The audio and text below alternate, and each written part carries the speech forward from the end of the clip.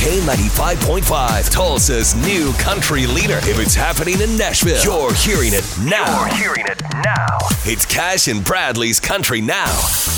It's brought to you by Glisten Dental and Sleep Apnea Care. Well, Luke Bryan, he's stoked about coming to the Atkins family farm in Norman in a couple of weeks for his farm tour. I grew up as a kid, man. We'd rent out a tractor shed. You know, we'd pull some tractors out and sweep the floor and back a flatbed in and, you know, put posters out, and we'd do an old farm party, you know. So this is kind of a glorified version of that, and it keeps things real. That's the first time I've heard him sound like a redneck hillbilly in a long time. It's like Earl Dibbles Jr. Well, speaking of concerts, if you missed it late in the show on Friday, check out who's coming to town. Miranda Lambert, her Wild Card Tour.